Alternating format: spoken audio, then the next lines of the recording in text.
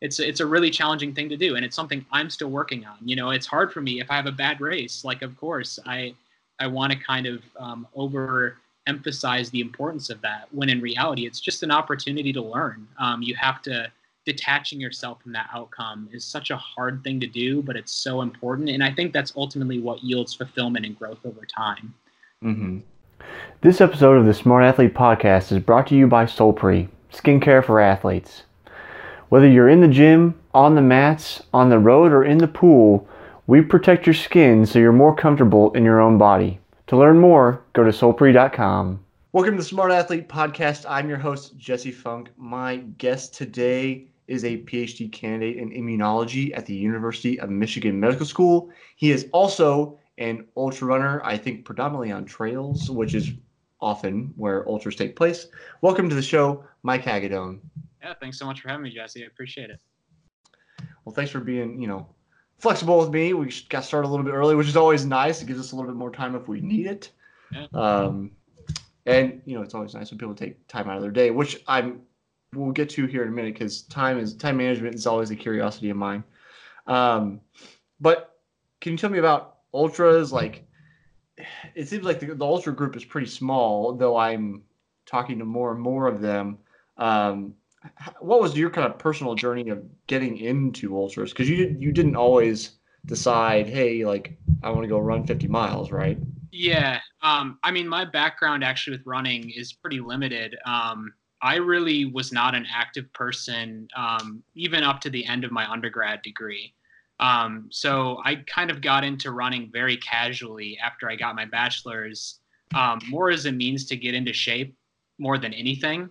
And for the first couple of years of grad school, and we can kind of unpack that as much or as little as you want. I ended up leaving my first graduate program, and it was kind of this this steady activity that I had that has always centered me.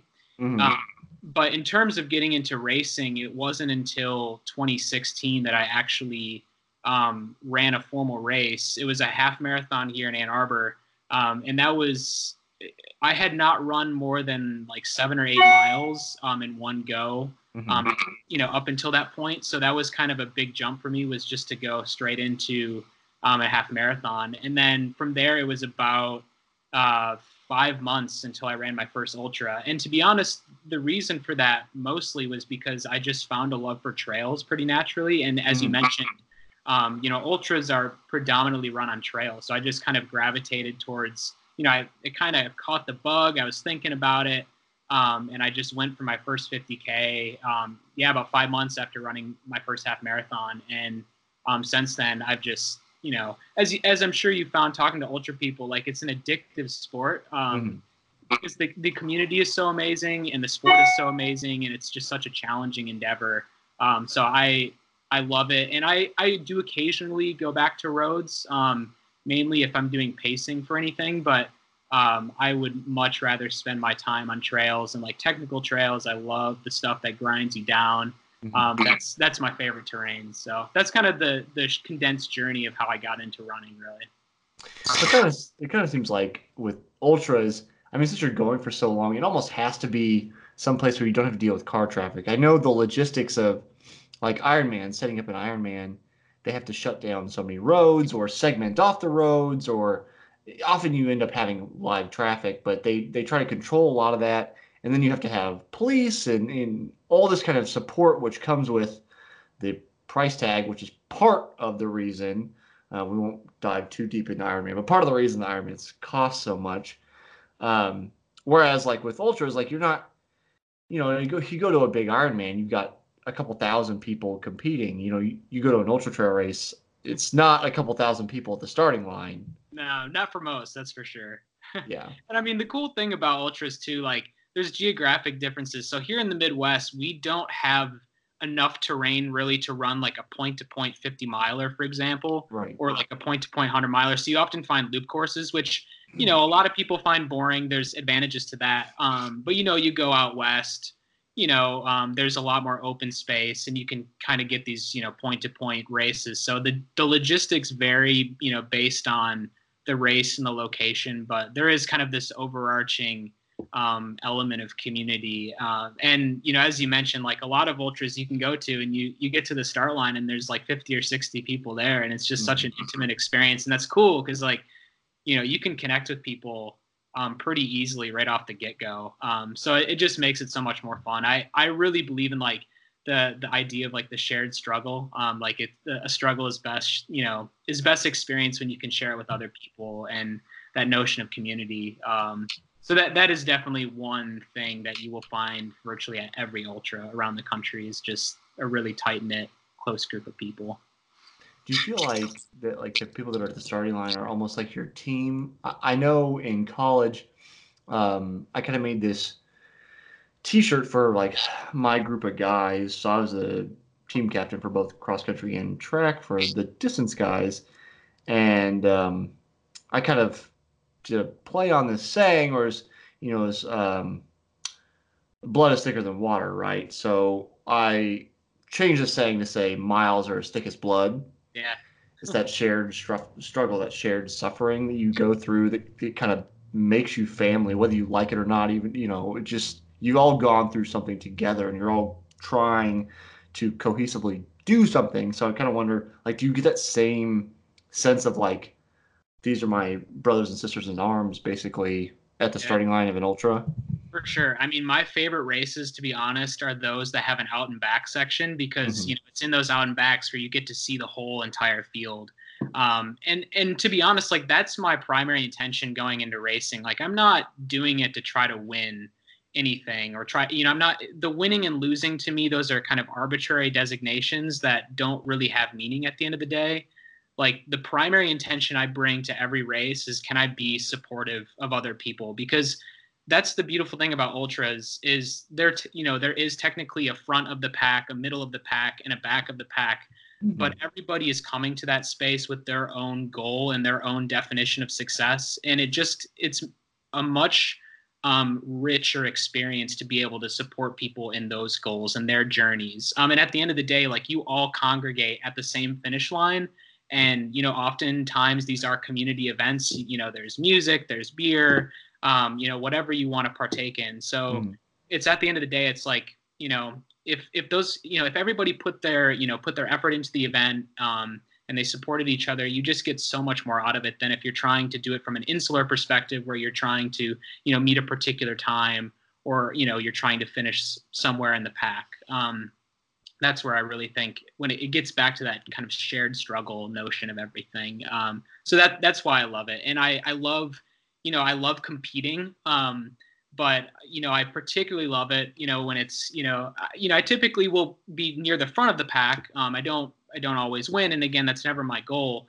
But when you can kind of work with your competitors and encourage each other, and, you know, you can have those moments where you laugh. I recently ran a half marathon.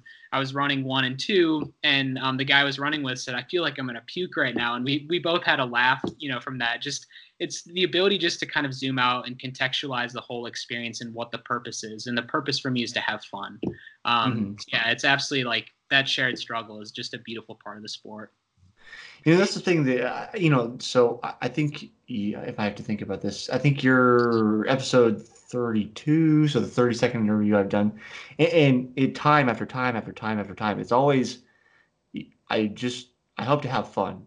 Yeah. Like, that's something I experienced, was that I had my best races, you know, especially I learned this really kind of solidified in college when I just said, my goal is to go out and have fun. These are my time goals. I think this is what I'm going to do, but I just want to enjoy myself. And nearly 100% of the time, when that was legitimately my internal goal, I would have my best time of the season. And so it's like, it keeps coming back to that. Just want to have fun. I just want to have fun. I just want to have fun. So where do you think this kind of almost outside perspective, and maybe a little bit inside too, for somebody like ultra competitive like me, comes from, where it's like, well, no, the purpose is to win, you know? And they're like, Mike, why didn't you win that ultra? Like, you could have won it. And you're like, but I didn't care about winning. Like, where do you think that comes from? Yeah, you know, that's been an evolution, because I will admit, like when I first did get into the sport, I had aspirations of winning everything. And it's not to say, like, when I go to the start line, of course, I want to do the very best that I can, but that's from a more intrinsic place. And that switch from an extrinsic to an intrinsic motivation has been a huge process for me that has developed really alongside my PhD, because that competitive nature is something that I embraced when I started my PhD as well. But over time, I've tried to bring this sense of community into that space as well. So there's been this co-evolution of really more intrinsic motivation. And to be honest, that has been a natural process of competing and failing and revising and coming back to it and understanding like how much more you get from forming relationships. But also a big aspect of that for me has been getting a coach, David Roche of Some Work All Play Running, and that's his MO. I mean, his MO is all about, let's go have fun. Let's support other people. Let's contextualize this within the grand scheme of life. And let's remember that the primary purpose is to just go out and enjoy life, to celebrate life. Like, it's all about a celebration. And having that type of input from someone who I respect and admire deeply, that's been a huge element of this kind of evolution over time. So, as I said, every time I get to the start line, I want to do the very best that I can, but it's not to beat other people. It's to really explore what I'm capable of. And I always find that when I get to the start line and you kind of lower the stakes in that regard. You look at I always feel fear. I look at that fear and I try to put it in its rightful place and just say, today is a celebration of life, and let's just go see what that yields, and it, as you mentioned, those have always been my best races. When I get to the start line and I'm not thinking about the finish line, I'm not thinking about winning or anything like that. It's just, let's commit to this process. And I don't know. I've always had my best runs that way. Yeah. I think, I can't speak for anybody else, but I know when I thought about success, it's a personal validation for me. I spent considerable amount of time. Anybody that's listened to this show for a while has heard me say this a dozen times. I spent 8 years trying to become a professional triathlete, not from the sense that I thought I was ever going to be a world champion, though, like in your head, you always want to think about it. But from the sense that I felt like if I could do that, that would be success. And internally, I would feel like I was worth something. So I almost feel like when you focused so much on I have to win, it's almost this, again, at least personally, and probably for somebody else, since I don't know that any human experience is entirely like individual. Like, I probably not the first person to go through this, is what I'm saying. It seems like it's almost a struggle to allay those fears you have about yourself, about being worthless or not, not being loved, or we can kind of dive into all kinds of psychological reasons why you're striving for the success. In kind of where I'm going is that I wonder if part of that is cultural too, thinking about, obviously I'm making very generalized ideas here, but the kind of Eastern versus Western philosophy, where Western, we're very like individual centric, individual success, individual attainment, achievement. Eastern, more thinking about the good of the whole, the good of all of society, the good of the group, or the family, depending on what the case is. And I kind of wonder how that affects us in terms of focusing on that initially, about I need to be the best, or I need to be a winner to be worth anything. Right. I mean, one observation I've had is that we are such a results-oriented culture, right? Like, we view every result as an assessment of worth. And that has been my biggest challenge as a human being, is not attaching worth to outcomes. And I think it's natural when you're, when in my PhD, I'm in such a high stakes environment, in an environment that glorifies outcomes. And so it's hard when you experience failure to be able to take a step back and contextualize that, and to give yourself some grace in that failure, and to celebrate, this courage that you're showing. And these are more qualitative things, right? Like, we live in a very quantitative culture and a very quantitative society, but these are very qualitative assessments that are so important to be able to, again, zoom out and understand that this is all part of a journey. And so I think that's been a huge thing for me as well, is being able to look at races and these workouts as kind of just points along the journey. There's no really outcome. There's no outcome that we're really striving for. It's just all about this growth that is nonlinear, and that nonlinearity is just a beautiful part of it. But you're right. When it comes down from a competitive perspective as well, we do live in a very kind of egocentric space, and I think unfortunately, that certainly has permeated sports as well. But I believe that there's huge value in the kind of when everybody wins philosophy. Like, it's very simple, but again, it just gets back to that support and and I think that, again, ultra running is a space that really has done a wonderful job of this, is, not glorifying winners so much and illuminating stories from the people who are at the middle, in the back of the pack, who are just striving to reach their potential just like everybody else.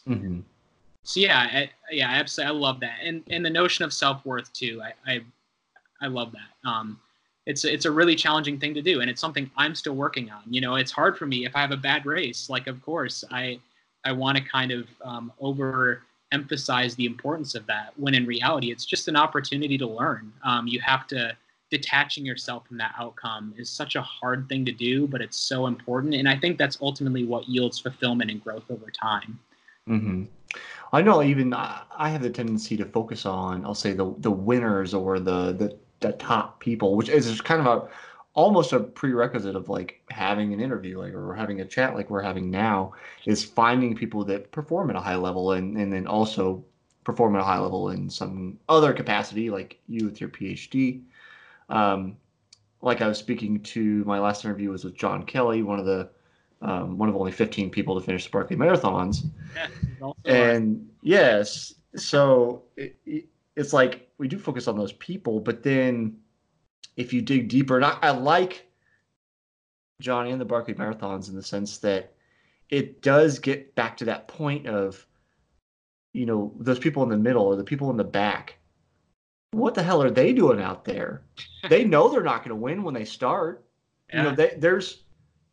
There's no, I think maybe 1% of the time, but like, a very unlikely do they have any ideation in their head of, I'm going to win this. It's, I'm going to complete this. And I think talking to some of those people probably yields more like potential lessons about what is life, what is the purpose of this thing, than talking to the people that do win.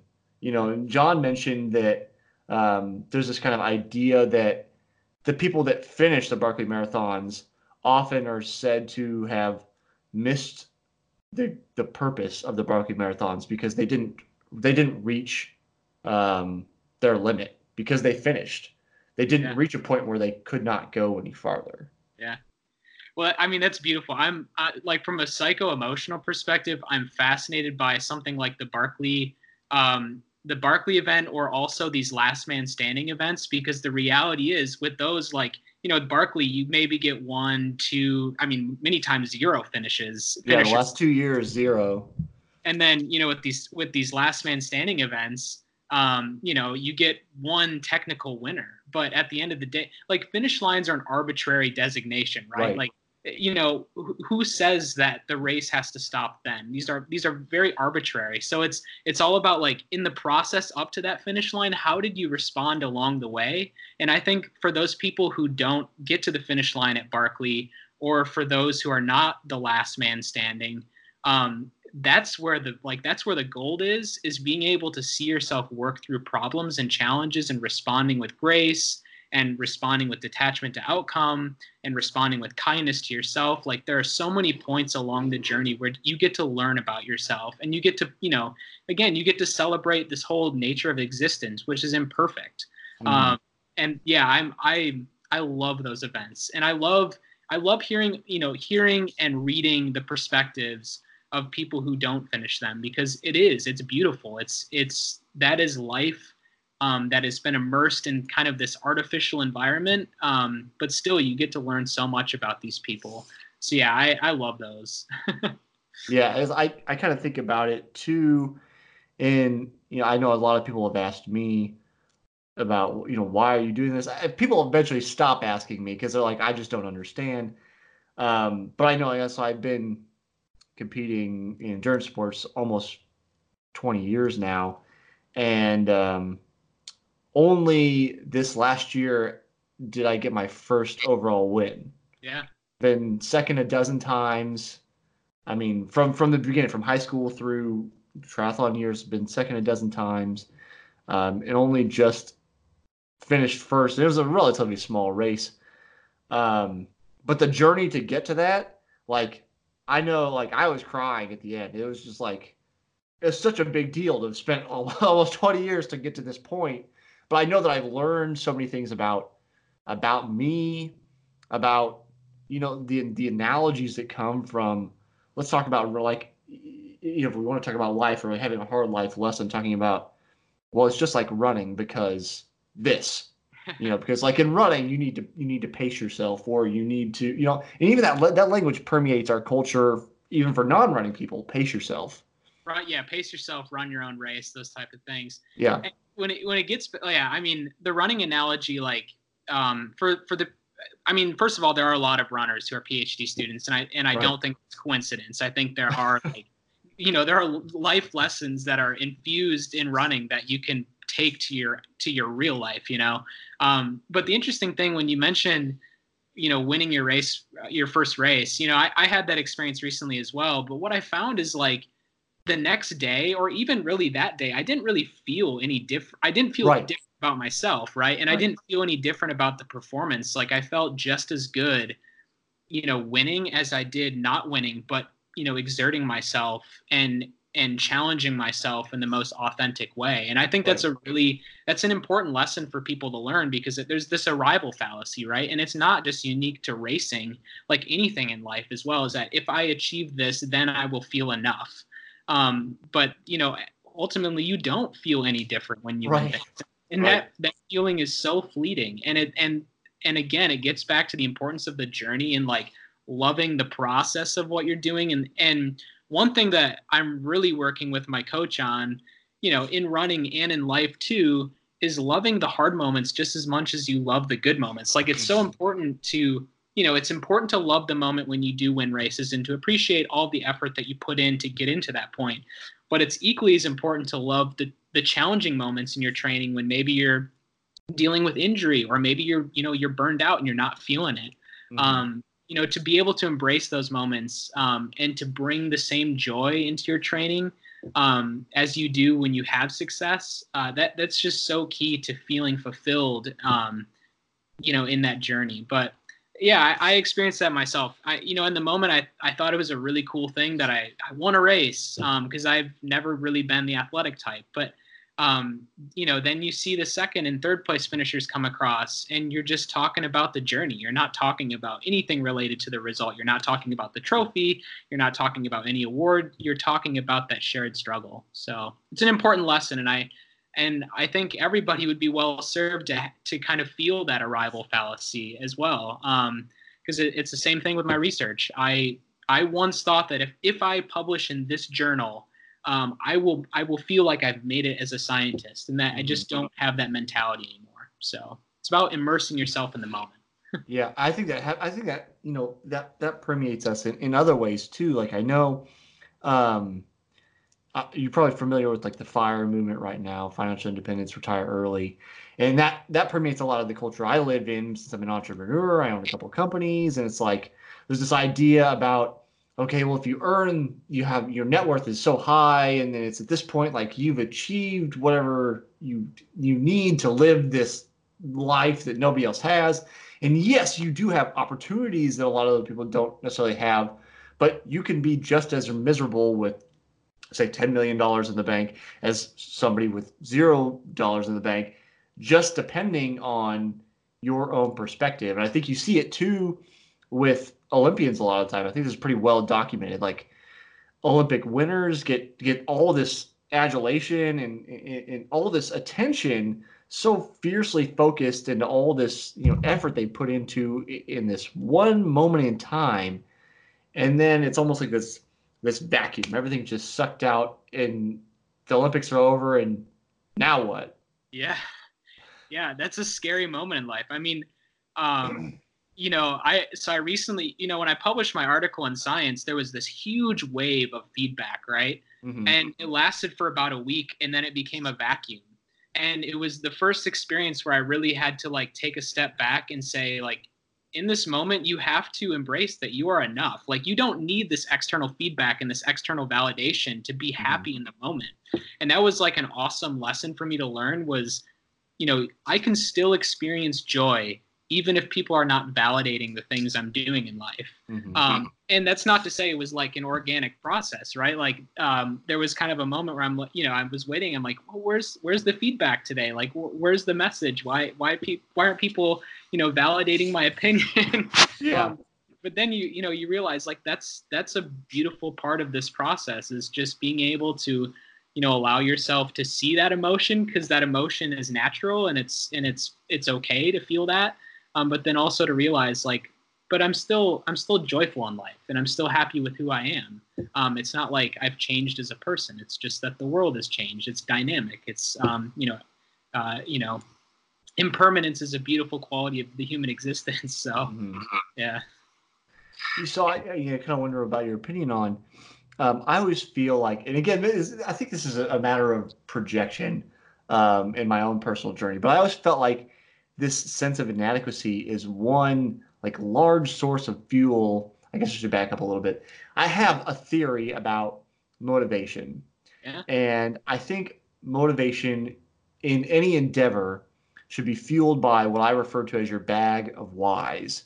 So having a singular why is not enough because that singular why will fail at some point or another. It'll come back, or it may be gone forever, but it will fail. So I think you need to have multiple whys for some endeavor that you're interested in. And I think my thought for a long time is that this like feeling of inadequacy is a huge source of fuel for trying to achieve something.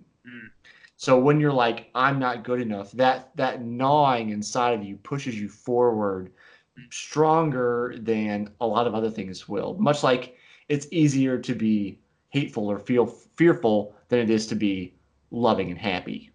Yeah. I think we're a little hardwired for that. So if we get rid of that feeling of inadequacy, how do we move forward, as a culture or collectively towards achieving a higher state of humanity? Yeah. See, that's interesting because when I hear that a feeling of inadequacy drives someone, it feels to me like a very unsustainable framework for motivation because you are going to fail and you're going to fail hard. If you're trying something hard, you're going to fail hard. So it's in those moments that, I feel like that's a very tenuous platform upon which to stand. And it's interesting though. I mean, it is a motivator, and I've been motivated by that in my life.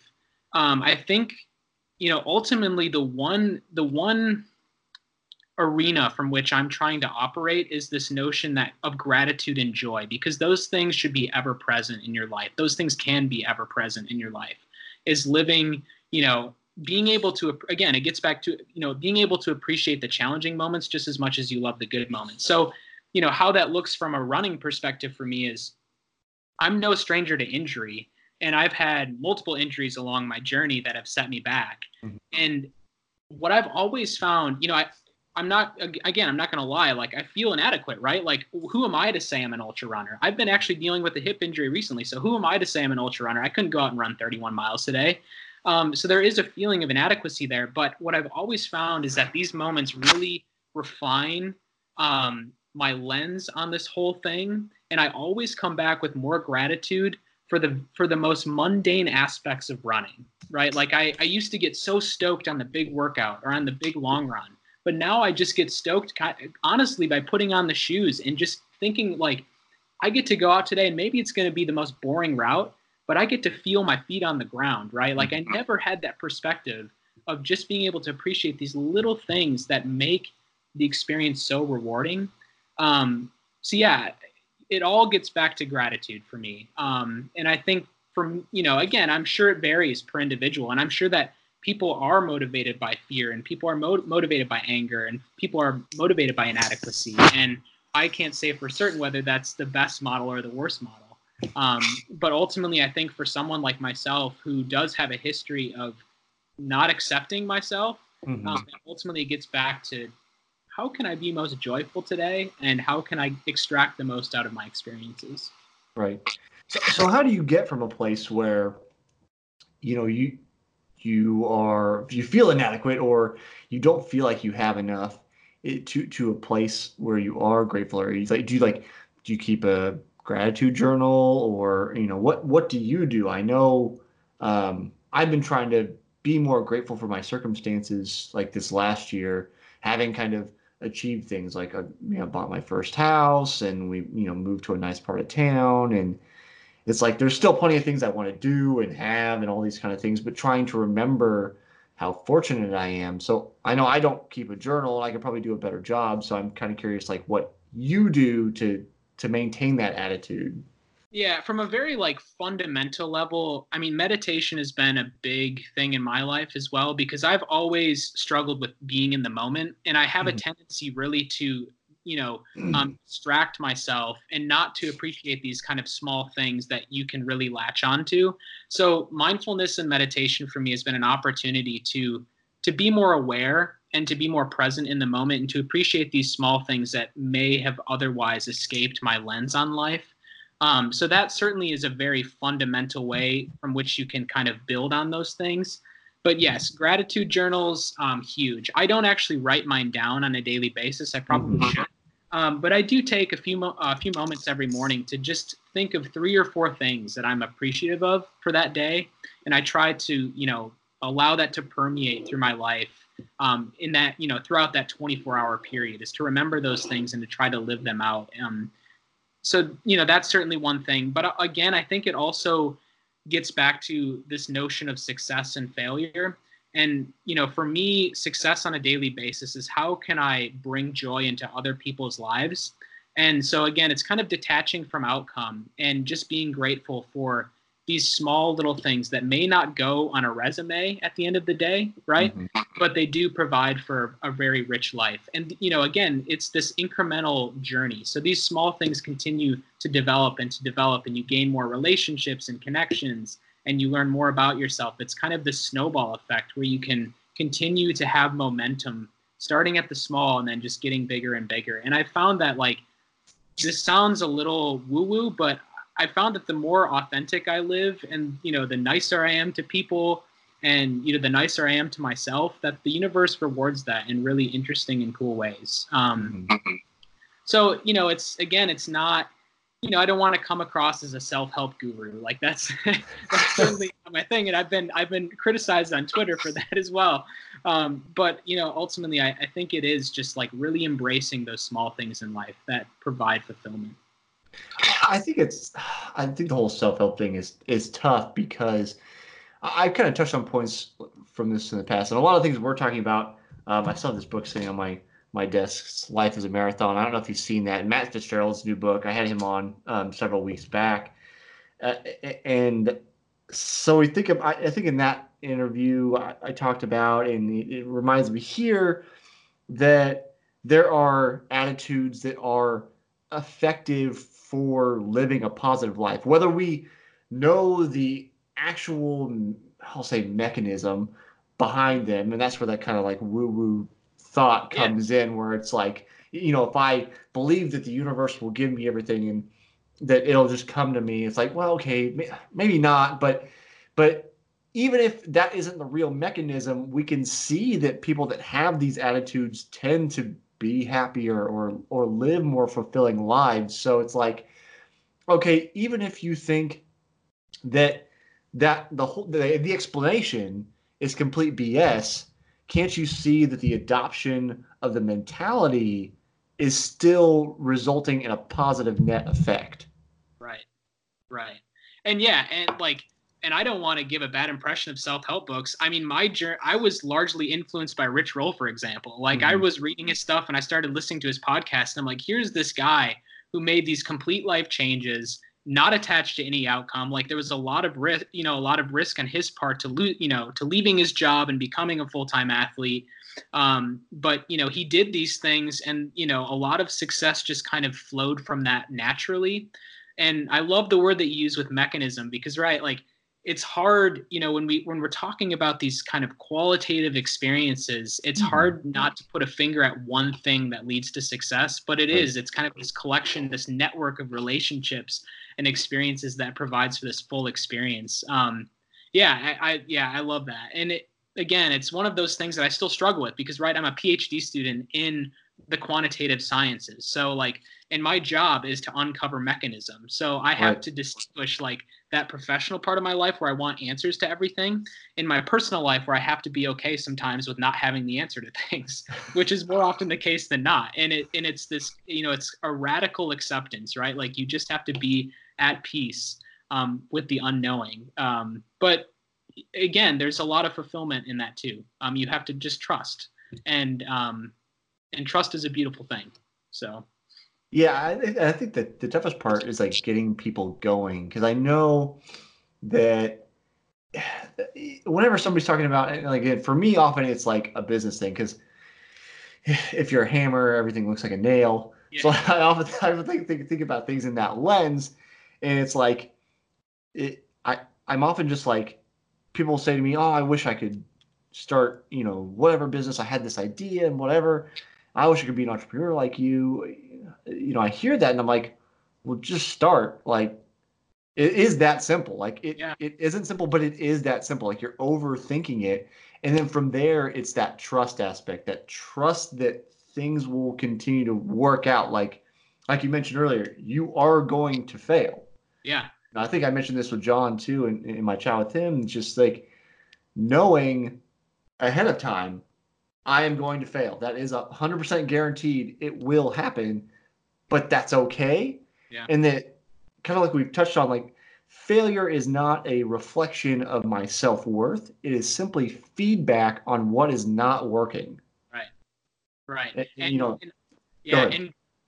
failure, I mean, failure is essential to growing as a human being. Like, and that's where, I'm big on this notion of productive failure. I mean, that was the whole point of the article that I published in Science, is that there's beauty in failure, and we need to start celebrating that, because we have a tendency as a culture that glorifies outcomes. We have a tendency to want to kind of silo those, to isolate those, to omit those from our story.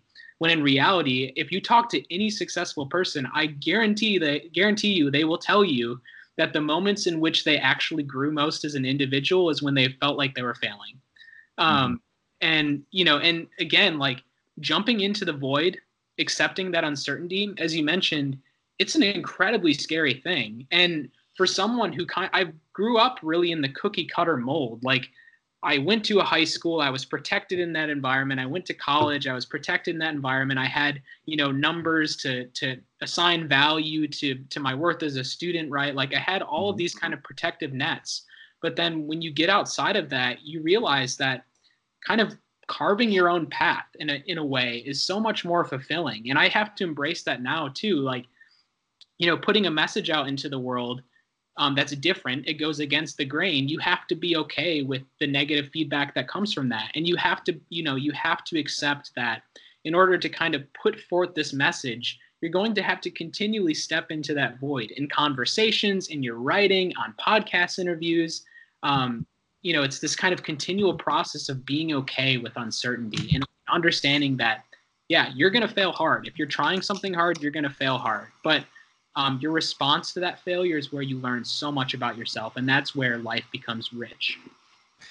So this is well outside your purview of expertise, but I'm going to ask it anyway. Thinking about school, obviously it's again another very quantitative environment. What's your grade? How many things did you remember for this test? How's your GPA coming along? All of these things. And I think it is partially because of that desire for a metric of success. And it's hard to measure, say, I haven't recently been paying that much attention, but in the past I've seen the ideas about cutting music programs, because we're, as a culture, we're falling behind in math and science and STEM fields, and saying, okay, let's cut out music and let's cut out art and let's cut out all these extraneous things, because how do you quantify success in these environments, which you still can kind of in the grade level, but like, how do we incorporate more like qualitative success or even if we remove that word, like qualitative experience, qualitative learning in a school environment, since that's, I at least I believe that's part of what makes the most successful people successful is they aren't so stuck on just these very linear attachments to this metric. It's these kind of tangential relationships that come together in that qualitative environment.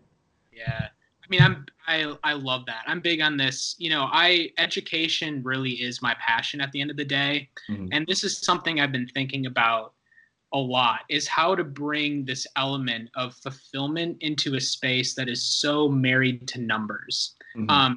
And it's damaging too, because when students become attached to a number, they're ultimately, at the end of the day, they're blinding themselves to the beauty of the journey, and thinking about how we can incorporate productive failure into programs from a pedagogical perspective is super interesting.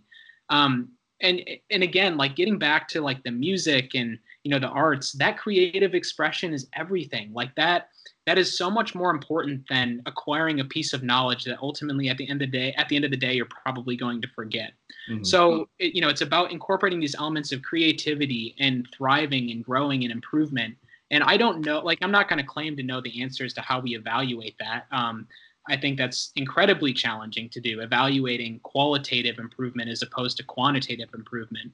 But it's something that we need to incorporate more into education. In my opinion, is we need to think, more about how are we challenging students and how are we supporting students and how are we, providing the affirmation and that support that allows a student to grow over time instead of just acquiring pieces of knowledge and meeting test scores. It's a huge discussion, but it's something is a personal interest of mine as well. And I can often reflect on my experiences in sports to bring that into academia as well. Mm-hmm. Because, as we've talked about, like, thriving and fulfillment in sports, at least for the both of us, is more as, from a qualitative lens as opposed to a quantitative lens. Mm-hmm. Well, I mean, in part of knowing that that's important is also being cognizant of the fact that eventually, even if you're world champion, eventually you will not be world champion. Like, you can't be world champion forever. Yeah. So what do you get from it besides that? And then trying to derive some meaning from there. Yeah. I was kind of looking through your Twitter feed a little bit, yeah. And I saw you had retweeted this article about running is not therapy. Yeah. And we kind of touched a little bit about, like, I think about running as meditation sometimes and being cognitively helpful for various reasons, kind of allowing your mind to wander sometimes and other times to focus. I assume that you probably agree with the thesis of this article. So why is running not therapy? Yeah, no, I love that you asked the question. So the piece was written by a good friend of mine, Zoe, assistant editor at Trail Runner magazine. And I think it's an incredibly important piece because, from a media perspective, oftentimes we take these stories of people like myself. I am very open about my past experiences with mental illness. We take those stories and we kind of superimpose this journey of running on there. And we come to the conclusion that running was the means by which this individual recovered. Mm-hmm. When in reality, the complexity of mental illness and the complexity of improvement over time cannot be distilled down to the simple act of putting your feet in front of one another. And the point that Zoe brought up that I love, she didn't discount the benefits of running by any means. Like, of course, running is an incredibly centering experience. It connects us to community. It's a means by which we get to explore our potential. But when it comes to mental illness, and we're talking about a clinical manifestation, we're talking about thought patterns and behavioral patterns that need to be approached intentionally, right? Like there are known mechanisms, known modalities in which we can come in and help someone correct we disconnect from past trauma, address past trauma, address behavioral patterns, address thought patterns. That's a very mechanical process that requires, the help of an expert, as opposed to this kind of ethereal nature of running, which again, it is relaxing and you do get a flood of hormones and it makes you feel good, but it doesn't necessarily address these underlying problems that can manifest, in particular when running is taken away. And that's, that's been a huge insight for me, is that in the times at which I've been injured and I can't run, all of these underlying problems come to the surface and I have to address them, straight on. Whereas I think with running, sometimes, unfortunately, it does serve as a distraction to problems, right? Mm-hmm. And I think it's something that's hard for people to hear. And I'll say that article has kind of stirred up some negative feedback amongst the running community, but it's hard for people to hear. But I think that running does oftentimes serve as a distraction for people, and we're not actually getting to the root problem of what is causing mental illness. And so absolutely, like, running is a beautiful thing. Like, it can absolutely complement therapy. And I go to therapy, and my therapist absolutely is enthusiastic about me running. But, it would be disingenuous for me to say that the running is the means by which I have improved as an individual, when it's not the case. It's been the discussions with my therapist and addressing why I feel so uncomfortable eating certain foods, and then addressing how we can make those changes in my lifestyle such that those problems don't actually manifest at a physical level, right? Like, there's a mechanical process that, is distinct from these, benefits that you get from putting one foot in front of the other. Mm-hmm. So the heart of it seems to come to, I think I agree with you on a lot of aspects, or maybe even all of them, really. As a little bit of background. So my undergrad, I double majored in undergrad in psychology and math. Cool. This very weird dichotomy.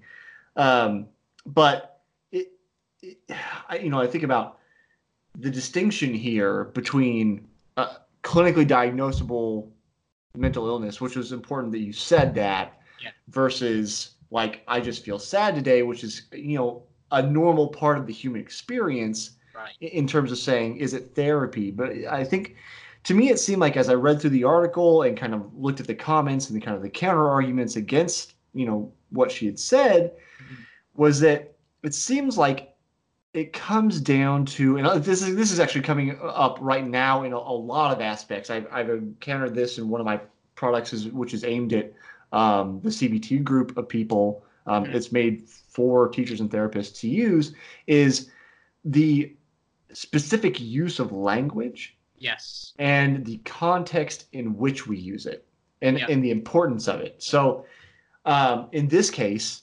saying running is therapy, the key word being therapy, and the meaning of that. So I kind of wonder, obviously I've shared my own experiences about how running has, helped me learn life lessons, and I would say probably become a better, more fulfilled person, which you could probably argue is therapeutic in some sense. So how do we approach that when we can't say, I'll make a hard line here, but obviously nothing's super black and white. How do we approach that and say, well, running isn't therapy, but it's therapeutic? Like, how do we approach that from a language standpoint? Yeah, no, I mean, I'm going to be honest, I don't have the answer to that question. Right. No, I mean, you're absolutely right. Like, saying something is therapy and saying something is therapeutic, there are people who will say that the two terms are the same thing. Right. And then there are people who will say that they're distinct. And I'm more on the distinct side. I think that there are many things that can be therapeutic. It doesn't mean it actually serves the mechanical process of, that therapy serves, and actually addressing these underlying issues. But you're right. I mean, running, at least in my life, has created this kind of emotional framework that is much more sustainable, right? Like, it's this completely distinct emotional framework that I can grasp onto in my life and I can leverage, in various parts of my life, but the reality is I've got issues. Like I have issues like everybody else. And what I love that Zoe incorporated into this piece, there was a line in there, I don't remember the exact quote, but ultimately it was that we need to celebrate the strength that's required for people to receive professional help. Like at the end of the day, that is so important, is that we celebrate that. We say that strength is seeking help. That's being courageous. That's being brave. And I think that's an important element here, is we need to consider the power of community and connection with other people, as opposed to kind of this rugged individualistic perspective that you can just strap on some shoes, you can go out and run an ultra, and you're going to feel so much better about yourself. I think that, again, it's seeking out that connection, being honest with yourself. Those are all amazing things. But yeah, when it comes down to therapy versus therapeutic, I absolutely don't have the answer to that question. I'm not as smart.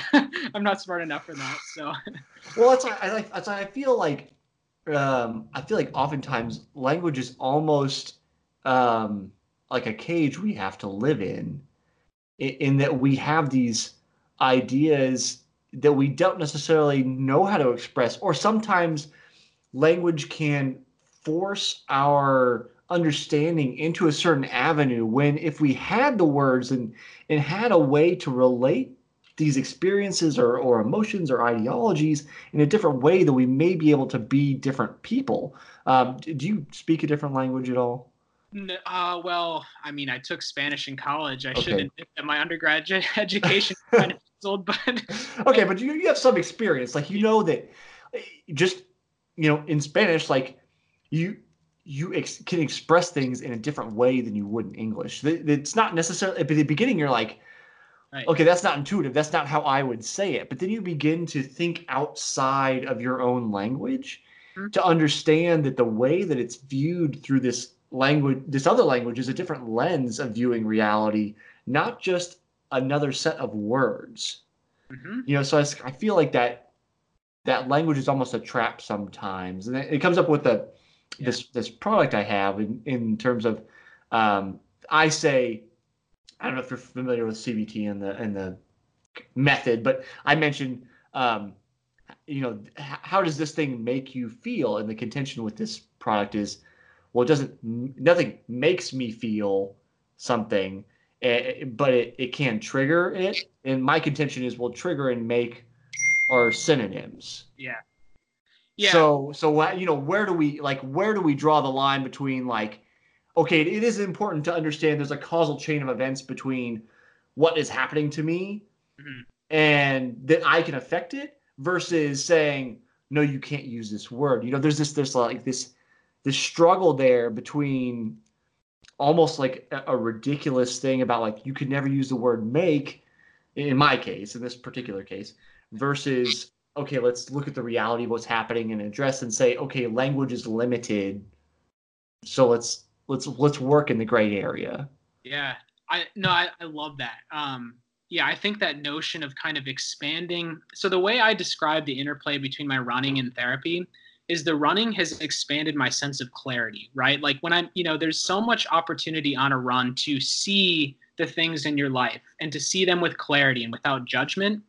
And then, given that kind of expanded purview of your world and your existence, you can bring that into a more mechanical space, and you can say, hey, I noticed this about my behavior. Can we talk about that, and can we address the best way to go about that?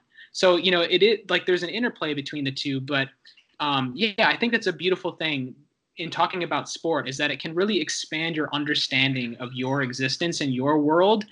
And awareness is a beautiful thing, but it's not everything. It's necessary, but it's not sufficient, right? So yeah, I think there's a beautiful interplay between the two. But yeah, when it gets to the language, I think ultimately where people stand with that article is just, there are differences in how we're approaching the language and how we're embracing the language and how we're applying it to our own experience. So I mean, that's the beautiful thing. Kind of getting back to the overall purpose of that article, that's the beautiful thing, is when you put something out to the world and there's criticism of it, you're doing something right? Like you're stimulating the right conversation. And I think especially in the sports world, we really need to think about how we contextualize and communicate the impact of these, of activity, whether that be biking, swimming, running.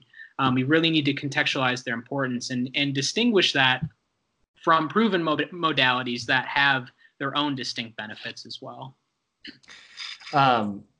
This is like involved, but kind of a sidebar at the same time. You made me think about, like, I kind of remember almost distinct points in time, growing up, getting older, having different experiences, and running or competing throughout all this time, but just these almost points in time where I realize I have a greater awareness of how the world works or how culture works, or at least my perception of Yeah. how the world works or how culture works. And I kind of wonder if you know I think sport probably provides an opportunity for greater experiences, but I kind of wonder if it's necessary for, say, the people that completely disagree with the article and say, well, no, running is therapy. It's my therapy. Mhm. And so, and let's also suggest that that person does not have a diagnosable mental illness, Mhm. and they've never met anybody that has a mental illness. So they have no experiences of that or in concept of it and Yeah. limited understanding. I kind of wonder if it's necessary to have that experience for many people. And that experience is the way that we begin to empathize and think about things in a greater sense than simply, you know, this is my modality. This is how I understand the world. This is therefore what everything must be. And that almost like empathy is the key to like reasonable understanding instead of this is what I think, therefore this is how things are. Yeah. Not I really a mean, we're question, all, but yeah, I mean, yeah, I'll kind of, I'll add to that. I mean, we're all subject to our own biases, right? And our own experiences. And I think, to the person who says that running is my therapy, like, I think that's an amazing response too. Ultimately, if you feel better because you run, I'm more of kind of an output versus mechanism person, right? Like, mhm. if you feel better when you run and you feel like running is your therapy, that's perfect, and that's a perfect perspective. And I'm so happy that you get therapeutic benefit from that. But again, at the end of the day, as how I see things, I think the language is important. As someone who has dealt with clinical depression, right, Mhm. Mhm. and who has experience, receiving professional help and kind of, exploring my own self in various ways. I think that the two need to be distinguished. But for the person who does disagree, I think it's perfectly okay to disagree. And at the end of the day, it's an important discussion that we're having, and it's important that we validate and affirm people's experiences, because at the end of the day, it's their own story, and they get to tell it. So, and there's a beautiful thing in that. So, Yeah. yeah. Yeah. So we're starting to run a little short on time for our recording here, so I have to make kind of a hard pull back towards the end of our conversation. Unfortunately, we've kind of gone down a rabbit hole. I'll have to have you on so you can talk about your research Okay. more later. But the question I'd like to ask everybody, because this is kind of a universal thing this year, as I'm asking everyone after like a hard workout or hard race, your choice. If you could only choose one food for recovery for the rest of your life, what do you choose? Man. So, I'm not sponsored, so I don't have to carry myself to a product. So I'm gonna go old school sweet potatoes all day. I Okay. I go so hard on sweet potatoes. But yeah, I mean, I do use some products, but if I have to choose one, it's sweet potatoes. So I haven't had anybody use sweet potato. I get chocolate milk pretty often. Okay. Pizza, beer. I've had ice cream every once in a while, which hits home for me because I love ice cream. But I haven't Well, had anybody use sweet potatoes yet. I guess that's the consequence of having a vegan on the show. So, so that's that's fair enough. That's a whole other topic of conversation we can get into is like incorporating that with running and stuff. yeah, Um, Mike, if people do actually want to see your research, since we didn't get into it, yeah. where can people find you? Where can people see like what you're up to? Yeah, well, on social media, my handle for Instagram and Twitter is at Michael Hagedorn, all one word. If you're interested in my research, I don't know if anyone listening to this would be, but you can look me up on PubMed.gov. And I've published a couple pieces about my research. But yeah, social media, I'm relatively active, and my email too. It's easy to find. I'm always happy to respond and to hear people's stories and to engage in that way as well. Sounds great. Thanks for coming on today, Mike. Yeah, thanks so much. I appreciate it.